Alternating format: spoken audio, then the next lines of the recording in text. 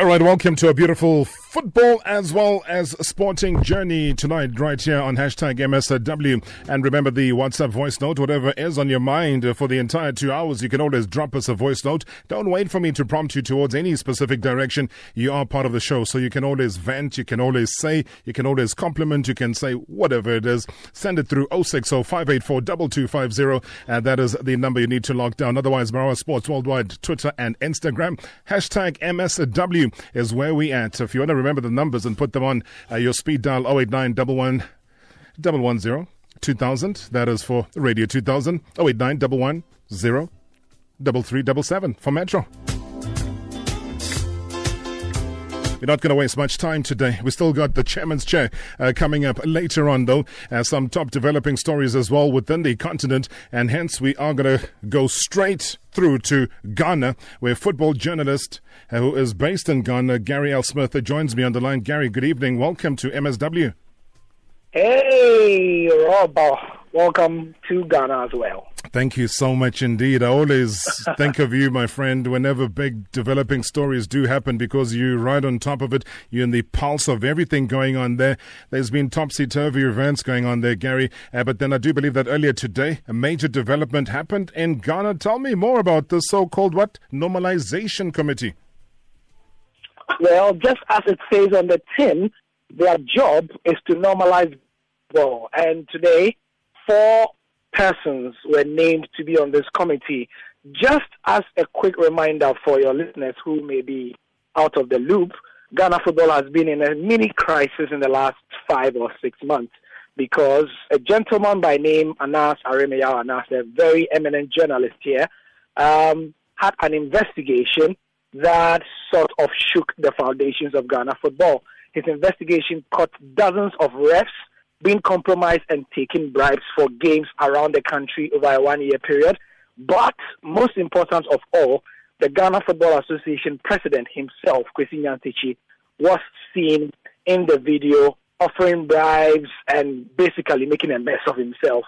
Afterwards, he was given a 90-day ban by FIFA, and he has resigned from being president of Ghana Football, and all his portfolios have been taken from him. As a result, Ghana football has ground to a halt, and FIFA, the government of Ghana, and the Confederation of African Football have been working to normalize things. And so hence, today at midday, a normalization committee was announced in Accra. Were people taken by surprise? Maybe was Gary L. Smith taken by surprise by all of these developments, and why? Well, after the normalization committee, we knew it was happening even during the World Cup, because when things happen as they did in Ghana, it's a standard procedure for FIFA to put in place a normalization committee. So the two things that FIFA can do, as your listeners or your discerning listeners will very well know, is that anytime there's any sense of government interference, FIFA will do what? They are going to ban the country, right?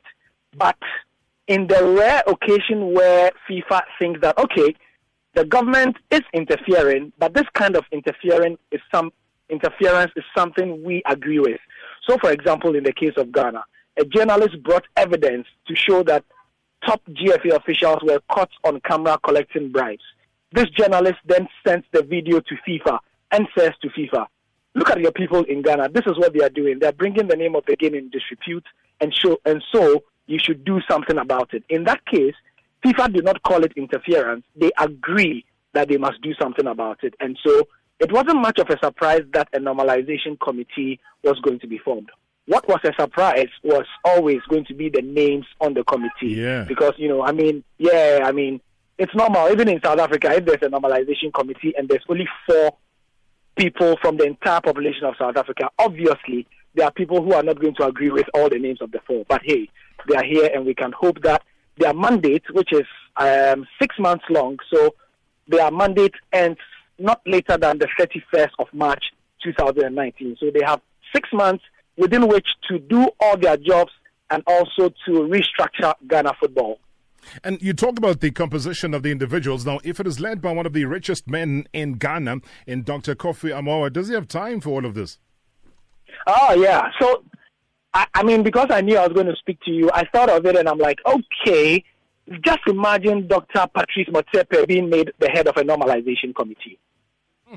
That's equivalent. He's very busy. I mean, very, very busy. That's why I'm trying to say that, football is yeah, not the main focus. But then again, even though he's very busy, Rob, if we put Dr. Patrice Motsepe there, then we know that this is somebody who can actually find time to do it. You know what I mean? He can afford the time to be able to do that. And because of the stature of this person, Dr. Kofi Amoah, again, he has a bit of history with Ghana football. He never likes to be involved with the day-to-day operations of Ghana football, but somehow he always pops up when there's trouble. So, for example, I can take you to 2003 to 2005, where Ghana football was in a similar crisis like this. The management committee that was formed to manage Ghana football at the time was led by the same man.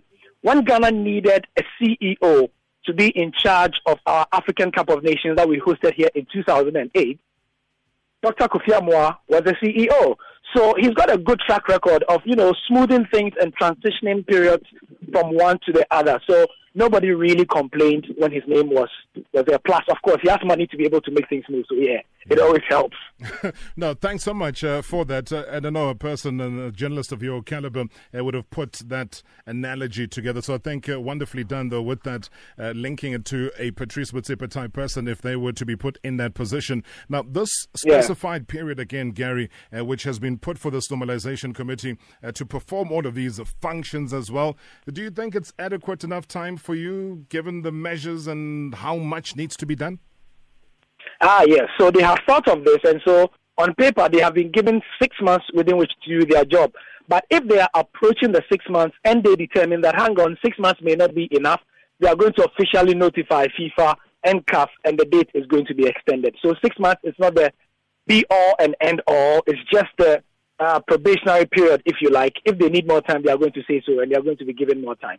I love the way FIFA has been, I won't say bulldozing, Gary. I just like the way that they've been asserting themselves, retaining the right to remove or add any member of this Normalization Committee, which I suppose any authority would want to do. But it's almost like coming in guns blazing, wanting authority, wanting accountability.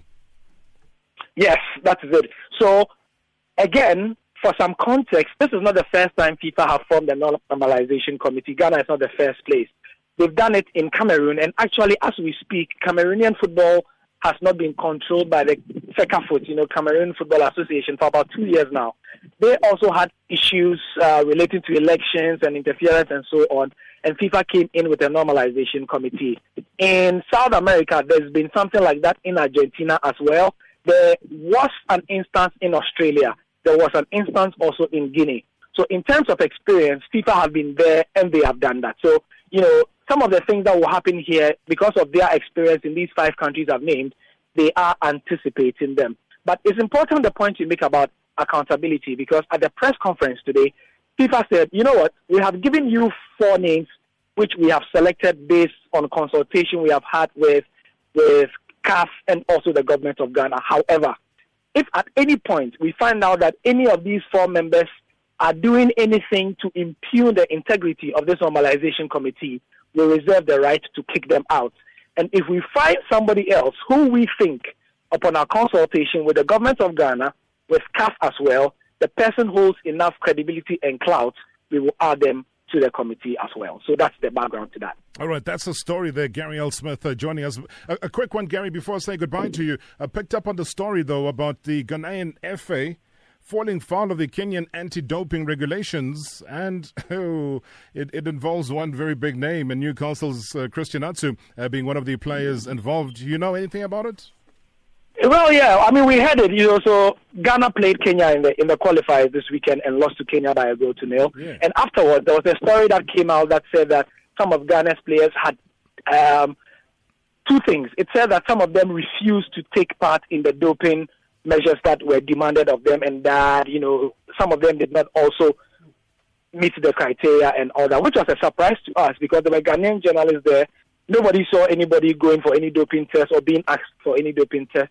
But the official spokesperson team of the Ghana contingent that went to Kenya said that, none of it is true. So for us as well here, it's a developing story and there's no finality to it as well. So just like you, we are also waiting for additional details from the authorities. So we'll let you know if we get anything. Gary L. Smith, as always, you sound like you're right here next door. You're all the way in Ghana. Clear line, loved it. Great analysis, my friend. Thank you so much. India Bonga. Bonga Kulbab. Yo. Hey. Hey. Even Babam Tet was shocked. Hey. You surprised, Gary L. Smith saying Nyabonga. Yeah, hi. Even in Rob. No, don't even greet me. Don't even worry about greeting me. I just had a look in your face. Is he into bullies among any other win? No, don't worry. You'll greet when you come back from the break. I'm just dealing with your reaction right now. Yeah, no, I was a bit surprised. I didn't expect it at all, honestly. But it's good to hear that Africa, we are Africans. Hey, man. What a way. Babam Tetu in the house. Find out why. He's here with us in studio. Oh, I told you. It's a beautiful Thursday today. Looking forward to chatting Chairman's Chair. There's also a couple of top stories that you want to hear and find out all about. It's a Thursday. It is MSW.